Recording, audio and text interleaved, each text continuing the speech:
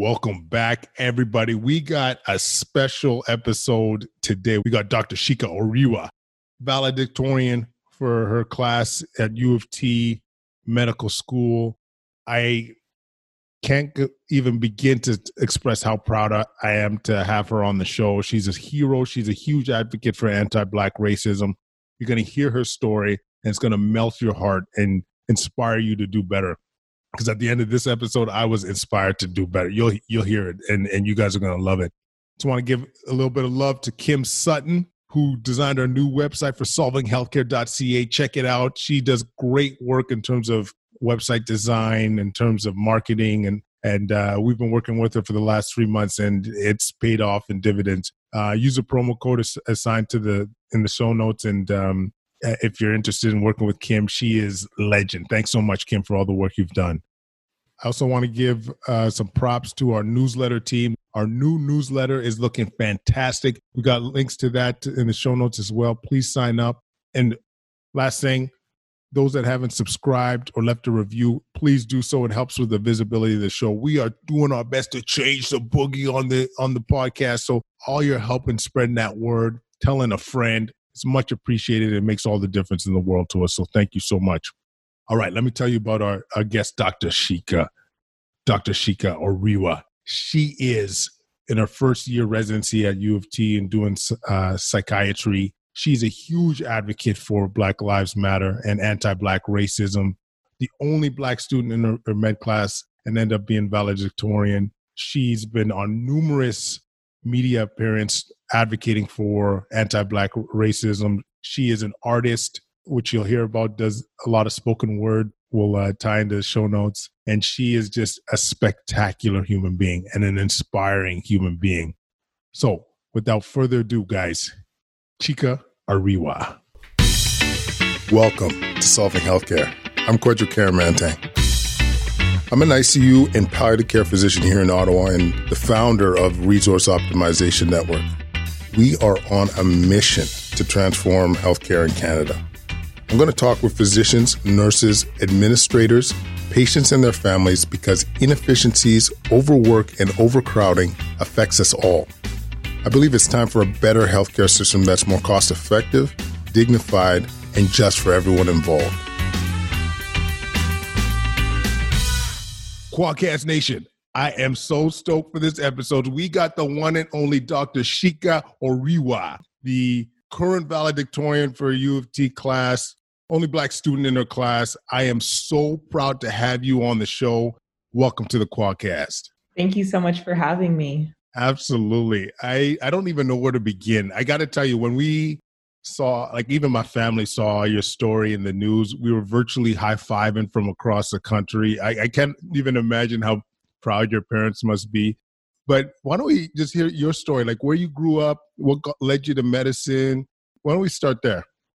Sure. So I was born in Ottawa and I was raised in Brampton, Ontario. And I'm the daughter of two Nigerian immigrants. So my parents came to Canada from Nigeria in the 1980s, and I'm one of four children. And yeah, I had a pretty, I would say, typical childhood in Brampton. And my love for medicine kind of started from a very young age. My mom said that as soon as I learned how to talk, pretty much is when I started to say that I wanted to be a doctor. And I think that was born out of my love for babies at the time. I actually really loved being around children. And my uncle, who is a physician in another country, he is a neonatologist. And so when I learned that he spent all of his time taking care of babies, I was like, okay, well, whatever it is that you're doing, I want to do that too. Of course, at that time, not necessarily knowing the amount of work and stress that goes into being a doctor, but just knowing that I wanted to take care of kids.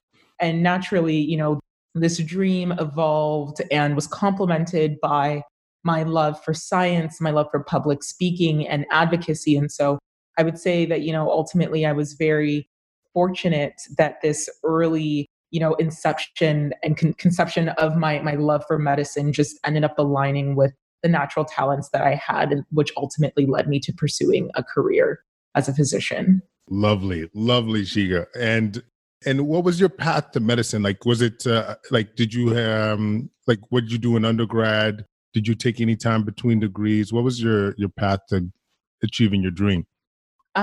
So after high school, I went to my undergrad at McMaster University. And I actually originally started off in the life sciences program, and then I transferred into the Bachelor of Health Sciences honors program. And I completed my degree in health sciences there. And then afterwards, I took a gap year between my undergrad and medical school. And I worked as a professional spoken word artist because I'd been a spoken word artist for a number of years, done public speaking for a number of years, extending back to my adolescence. And so, yeah, I took that time between medical school and my undergrad to fully throw myself into my professional artistic career because, for me, it was important to be able to kind of fully explore that aspect of my life because I don't think I would ever have that opportunity again to kind of just be a full-time artist unless I decide to leave medicine and then pursue poetry completely. But, having that experience was really important for me. And then I came to the University of Toronto to complete my medical school. And I did that concurrently with my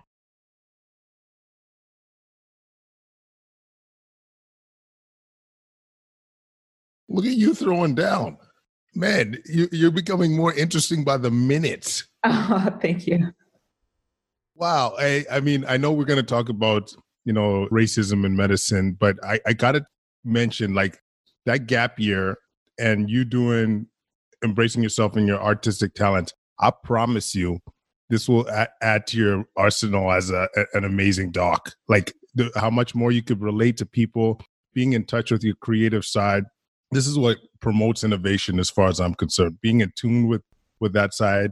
And so I just want to commend you for, I don't know how proactive you were in thinking about all this stuff, but I'll tell you, as a seasoned doc, I could see definitely the benefits in terms of how you're going to be able to provide better care to your patients and innovate within medicine.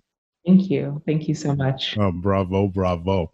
I mean, we might as well get into it. So you did 4 years of medical school. You within that time period, at least 2 years within, seeing patients. And what's been your experience in terms of racism in general within medicine?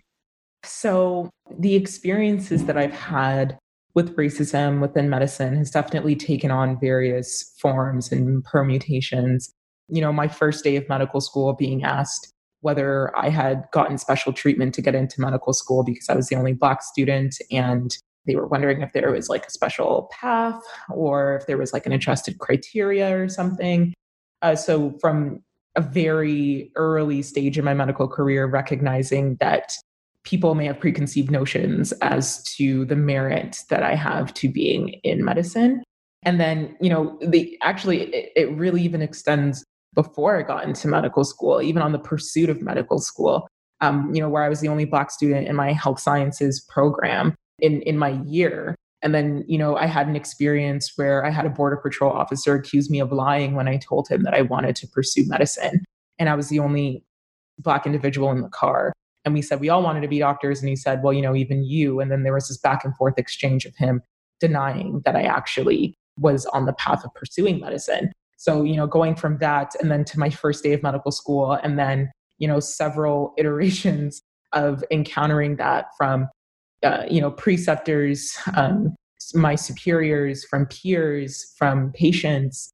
And then ultimately, when I got more and more involved with my advocacy and when I took more of a public presence with my advocacy, experiencing an onslaught of racism online from individuals who saw the work that I was doing and either didn't agree with it or, just were against everything that I stand for. And so it's definitely been a very interesting process of encountering the insidious forms of racism and the, explicit and overt forms of racism that I've encountered in the last 4 years and before that.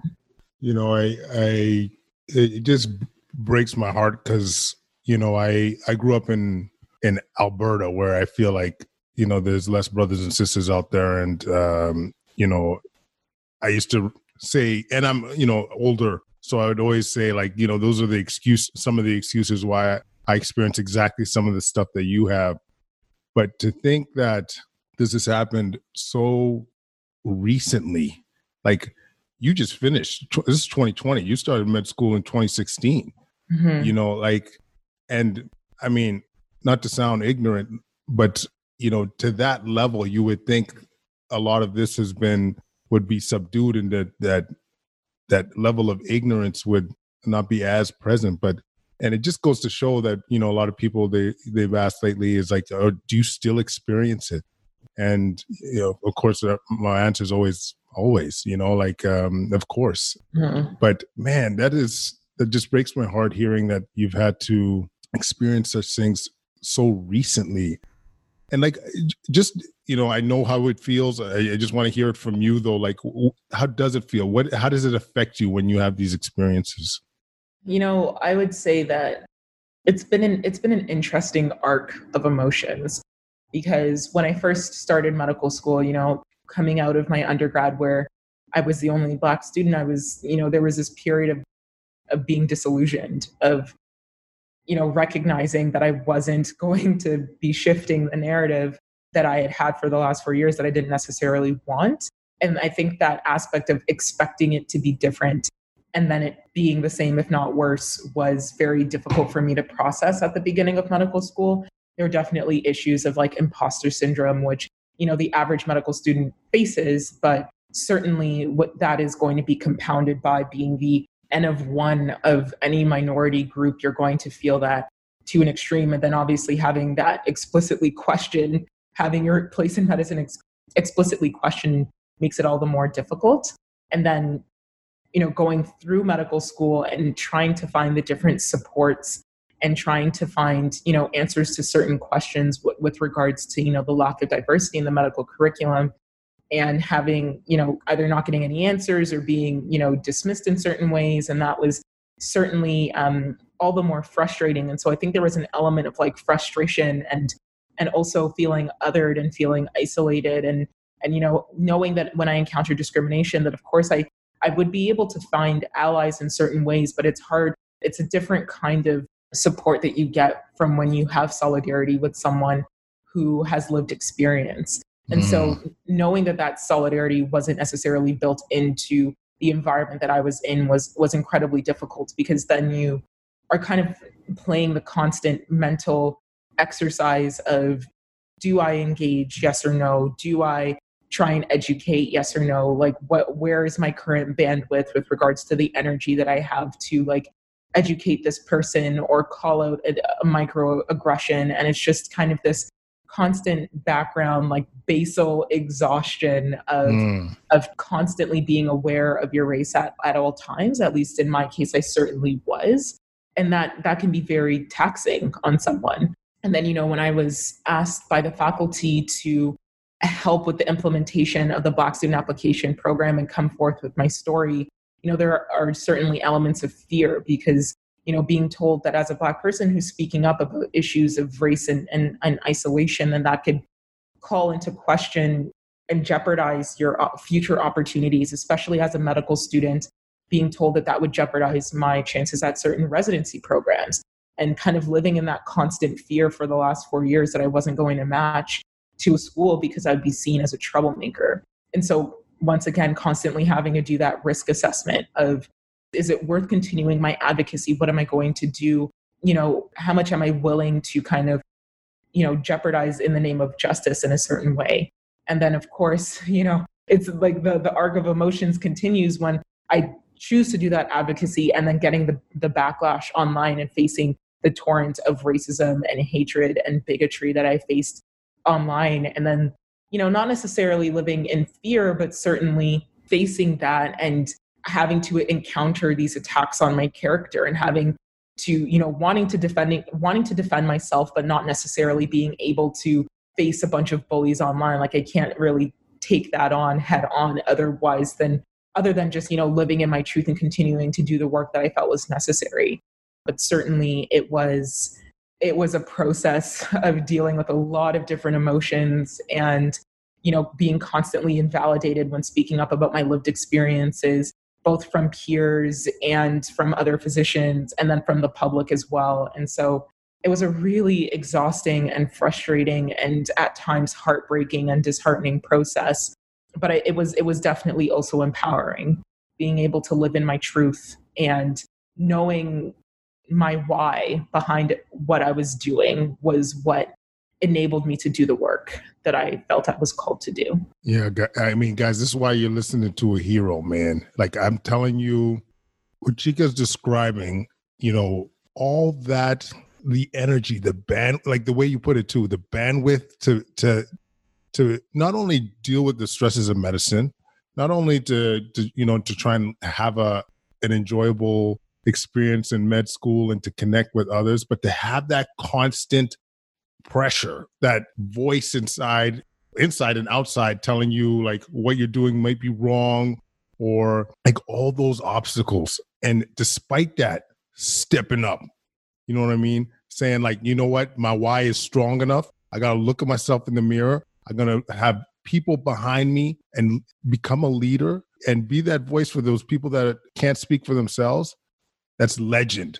Like, Thank you. Like, I'm trying not to get a little emotional just because I know what you've gone through. And I'm so proud of your courage because I know, I don't know in my state or your stage of your career, if I would have been able to do what you're describing, and you think about all those times, those times where you get those microaggressions and you're exhausted and it's like, enough is enough. But you're like, am I going to address that now? I'm like, I don't have that energy. I don't want to deal with that now. But, and then you had that other added pressure of the online bullshit, like people just attacking. And for what? Because of the color of your skin, because of the obstacles you've had to go through just to get a seat at the table. It's crazy. And I'm really glad that, these issues are coming more to the forefront because, it's been a lot of years, where this has been going on. But I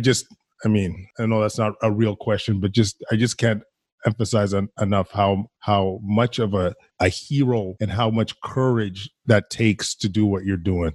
Thank you. So maybe walk us through some of the advocacy, like how, because the reason I think it's important to go through is because there's going to be other suppressed people, whether it's other races, other marginalized groups that are going to hear this and maybe going to want to do their part, going to want to try and step up for their people. So walk us through like what that process was like and if there was a framework to it, if there was a framework to it.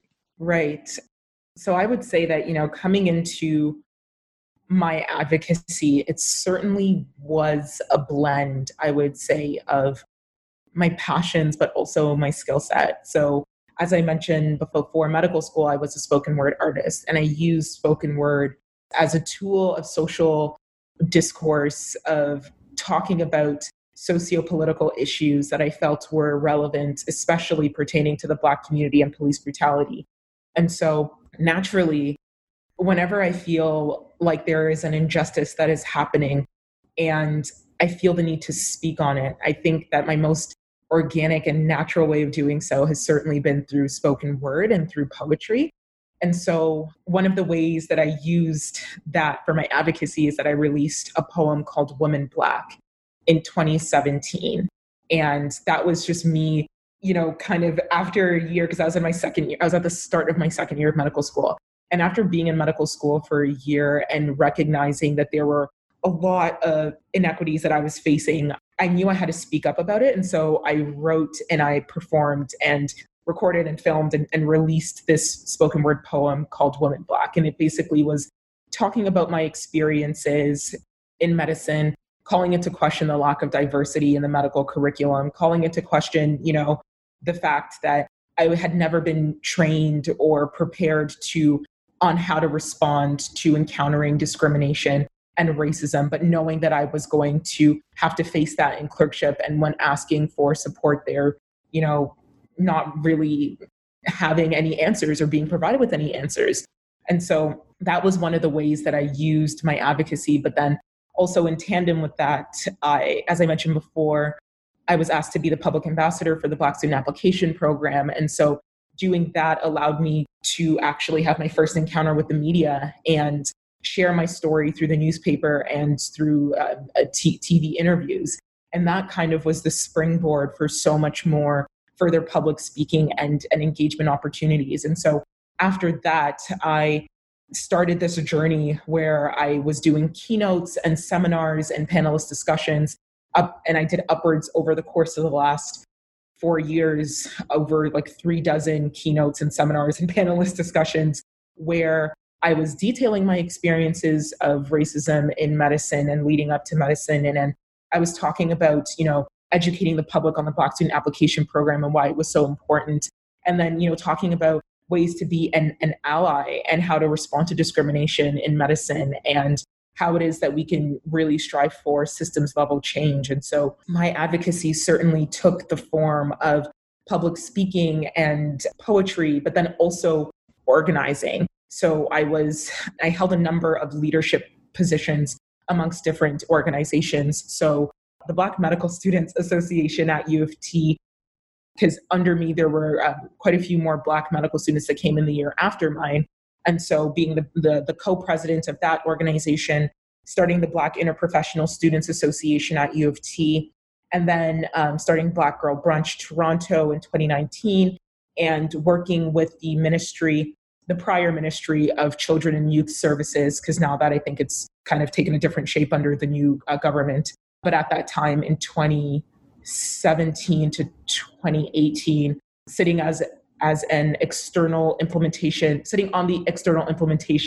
steering committee and working with Minister Michael Koto, going and doing community engagement sessions for the Ontario Black Youth Action Plan, specifically looking at how it is that we can fund and support initiatives within the Black community geared towards Black youth. So really getting actively involved in leadership roles that are centered around organizing and mobilizing within the Black community, both academically within institutions, but then also embedded within the community and really trying to do active work there. And then also like kind of the streamline throughout the last 4 years has been the mentorship opportunities that I've taken on, mentoring numerous Black pre-medical students, whether that's one-on-one mentoring and spending, hours a day, literal hours out of my day, counseling and coaching pre-medical students. And I still do that to this day. I probably have like 2 talks or 2 phone calls a week that are like an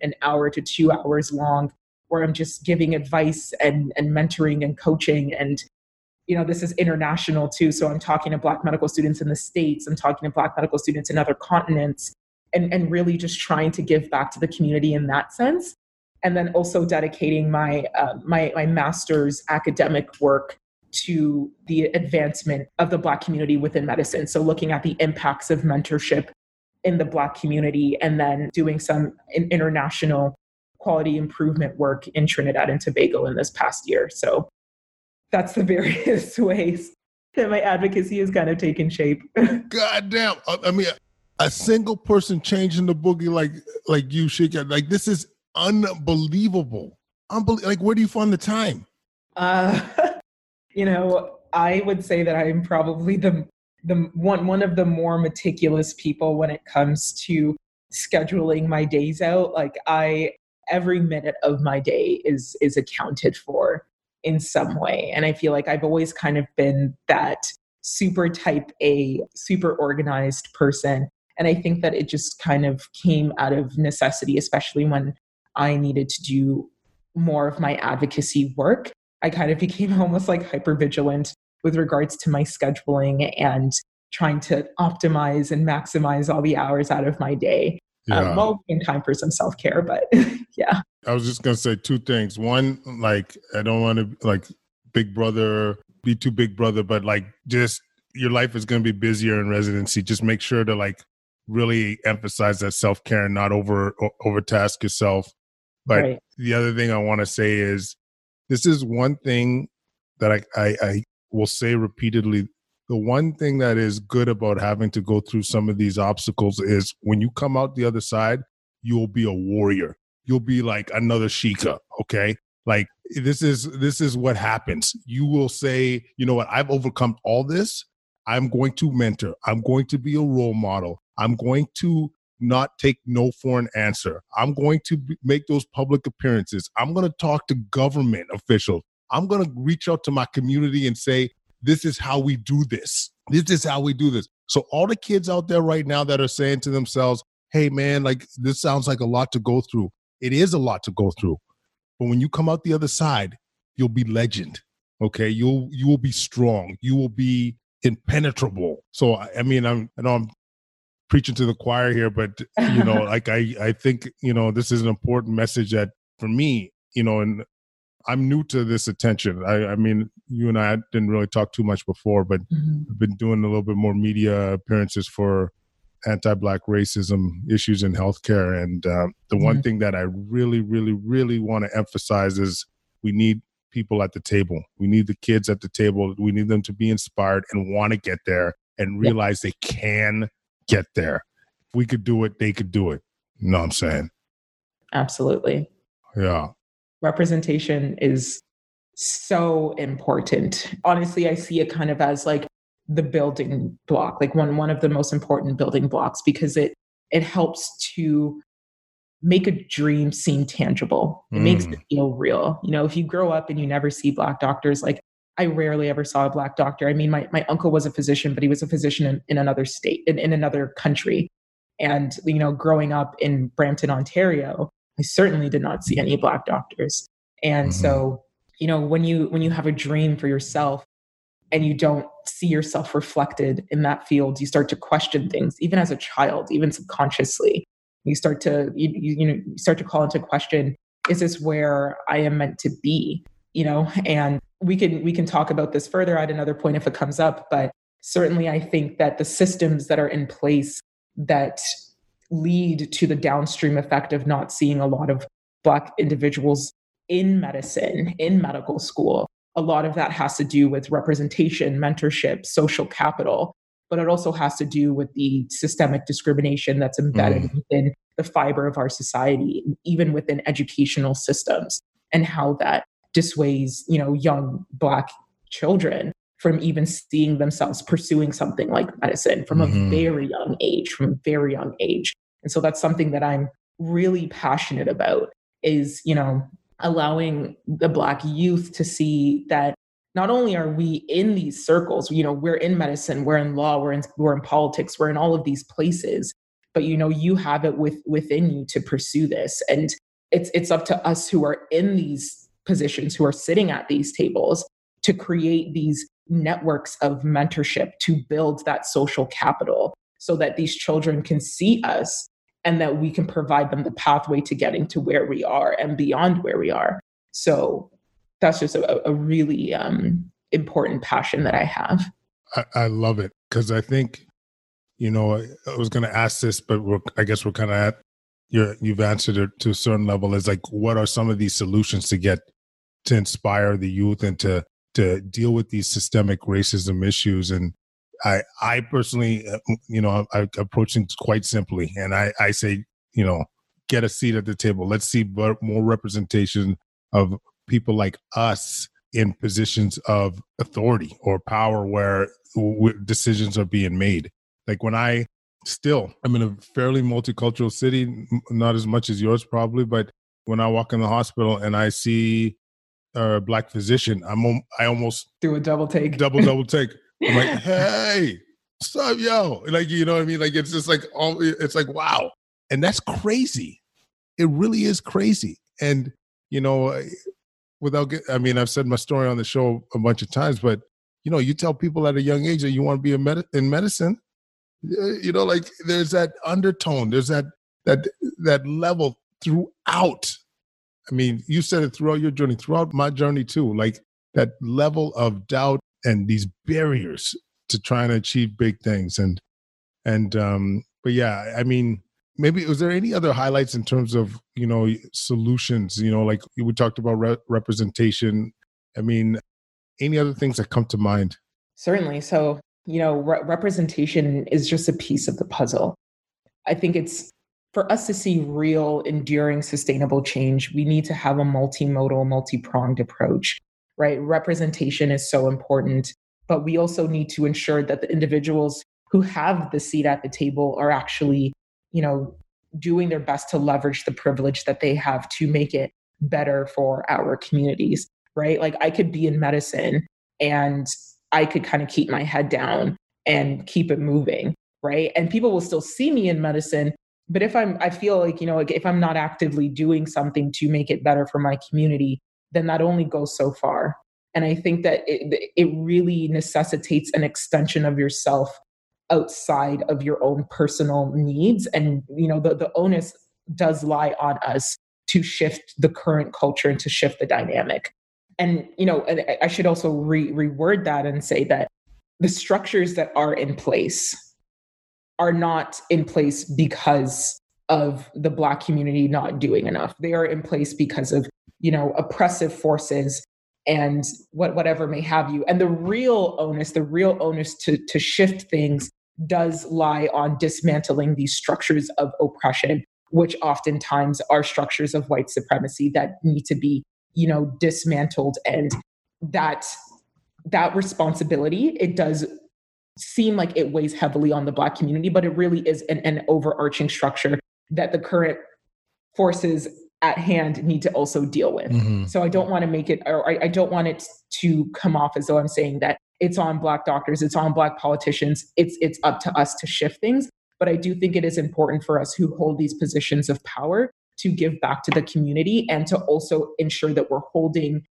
other forces accountable to ensure that this long-standing, long-enduring systemic change can happen. And I think to add to that, it's so important to recognize that we need to look at all the different layers within our society that contribute to anti-Black racism that I think ultimately leads to the outcome of where we don't see a lot of Black individuals in these positions of professional power and privilege, being doctors, being lawyers, whatever may have you. And I think that, extending back into the educational system where we see that young Black children and students are more likely to face harsher reprimand, more likely to be labeled as having a behavioral issue, more likely to be placed in educational streams that are below their capability. So imagine being an 11 and 12-year-old child and being told that, when you, as we're preparing you to go off into high school in the next couple of years, we think you would be more suited for an applied route, which basically takes them out of the running for even pursuing university, which ultimately takes them out of the running for becoming a physician or for becoming anything that requires professional or graduate school. And so really going back and challenging these structures that are, disproportionately negatively affecting Black children, these are some of the things that need to happen if we really want to target the root causes of why we're seeing this outcome in medicine, and not just medicine, but law and other professional settings. So if we're thinking of solutions, that's certainly one of the ways that we can go about it. And then also mentorship. So this is ties back to my point where I said that for those of us who are Black, who are in positions of power, really extending ourselves back into the community. So once again, I think it's so important that we become mentors, that we start to build that social capital, that we start to build that knowledge base that we see is inherited in other communities, right? Like I remember coming into medical school or even going into my undergrad and seeing that there were so many people that had research projects and they were connected to doctors for years before they even started their undergrad. And you can imagine the advantage that is provided to them. And that's because it's embedded within their social structures, within their community. And so I think it's incumbent upon us as Black physicians and, Black professionals to start to build up that network of mentorship and providing that back to our community so that kids who are interested in medicine from 12, 13, 14 years old know, okay, this is what you need to do. This is the pathway, right? And not having it spelled out to them in third and fourth year of university, like I was trying to figure out, like, how do I even go about, like, what is it that I need to do to even get into medical school? I'm already asking these questions too late because I didn't know who to ask or even what to ask earlier, right? So there's so many things that need to happen. And then lastly, I guess from an institutional level, definitely, medical schools acknowledging the lack of diversity that they have. So certainly the University of Toronto has done an excellent job of doing that and instituting the Black Student Application Program. I believe that also I read that Calgary was doing something similar at the Cummings School of Medicine. I think someone had posted about that. So please fact check me on that. But I think that Calgary's doing something similar.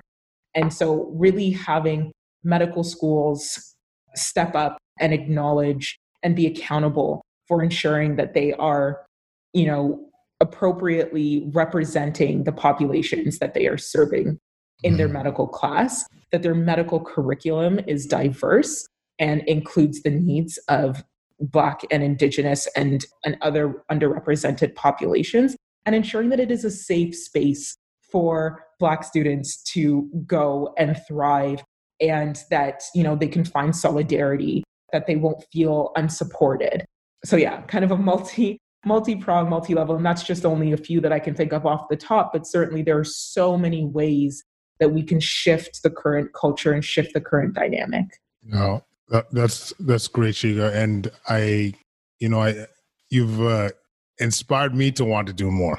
Like I always try and, especially near the end of the show, kind of think of a call to action, what can inspire people. And I think, I'm always about taking, put it in your hands, like, and someone like myself or any physicians of color or any marginalized population, let's do these things. Let's mentor mentor the kids.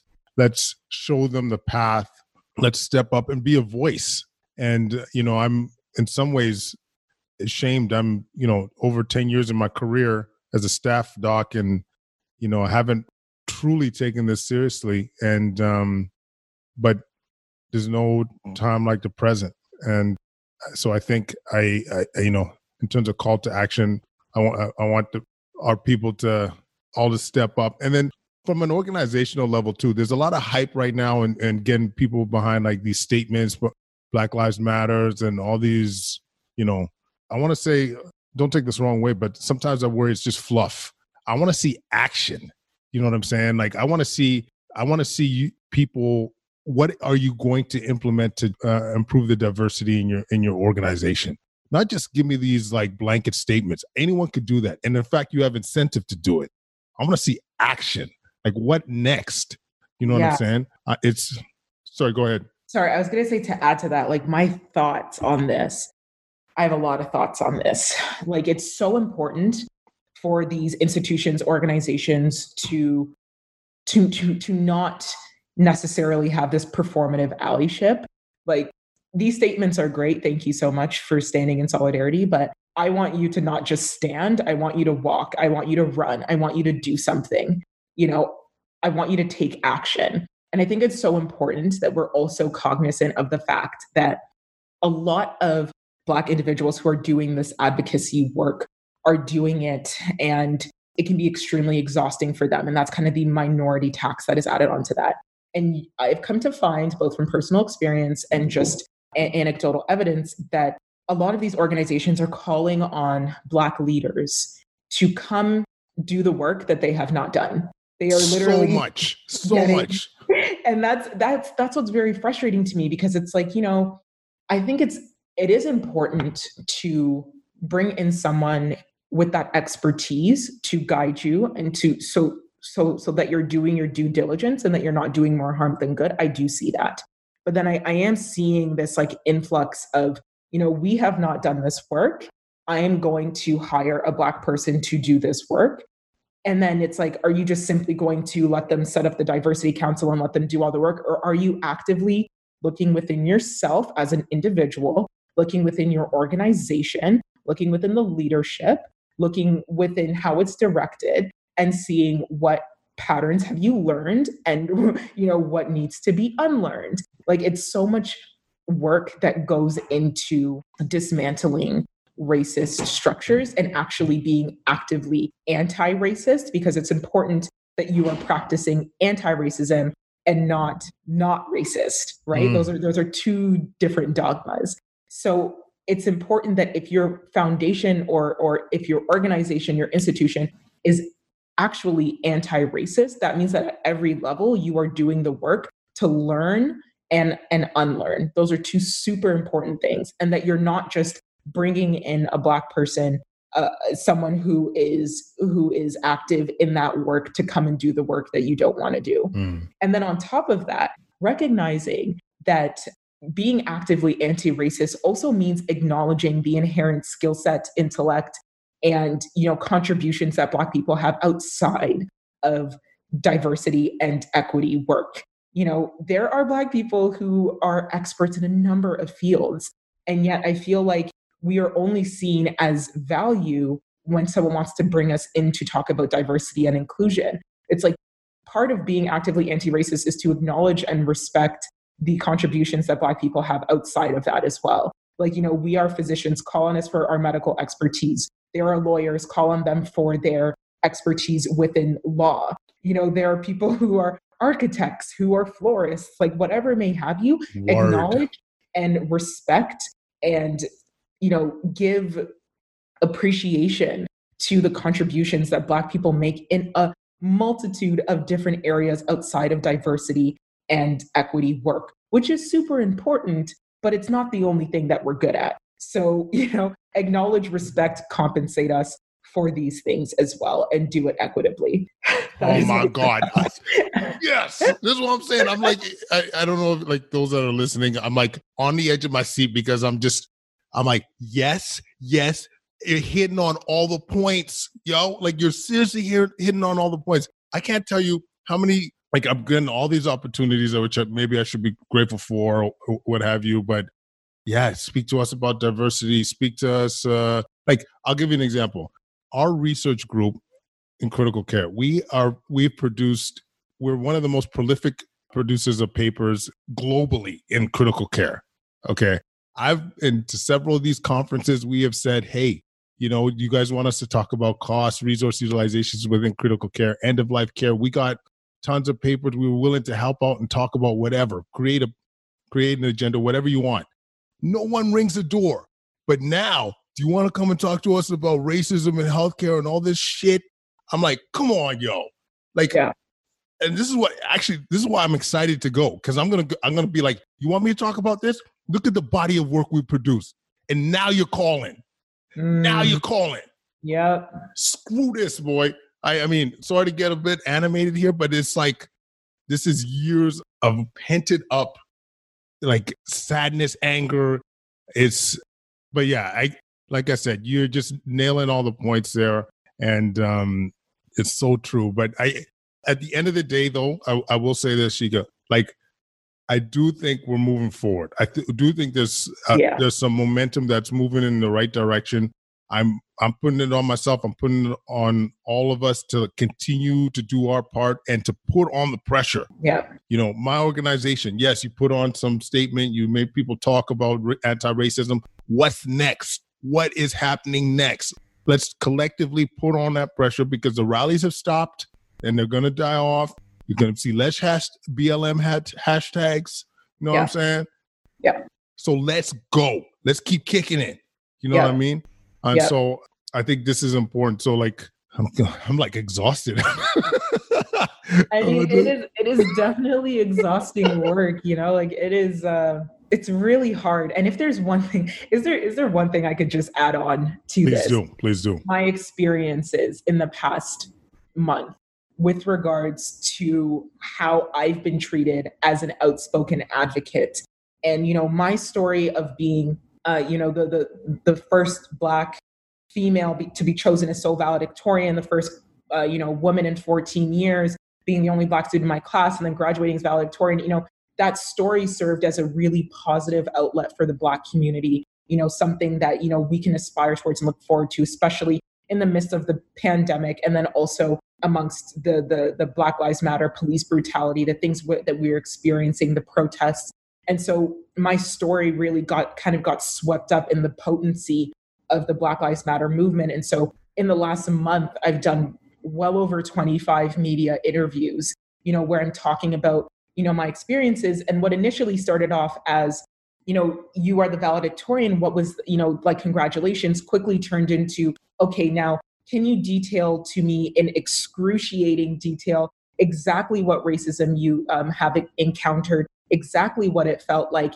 And then, being asked on live TV, what was it like as a Black person to watch George Floyd get his neck stepped on for 8 minutes and 46 seconds, and having Black trauma turned into a sideshow, feeling like a caricature, that my pain, my trauma from not only, experiencing racism and discrimination throughout medical school, but also what it feels like to be a Black person in this time, was then turned into this sensationalized, like, wow, we're going to put Black trauma, Black suffering at the forefront.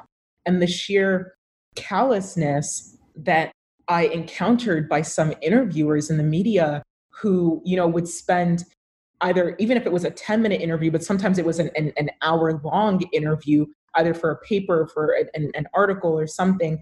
And it's like there is just this disregard for the trauma that Black people face, and having to be traumatized by recounting my experiences of racism, and then to just be left afterwards. And, the only time I've ever been compensated was one time from a Black producer in the media. One time. I was going to talk to you about that actually after this. I was like, you make sure you get paid, girl, like straight up.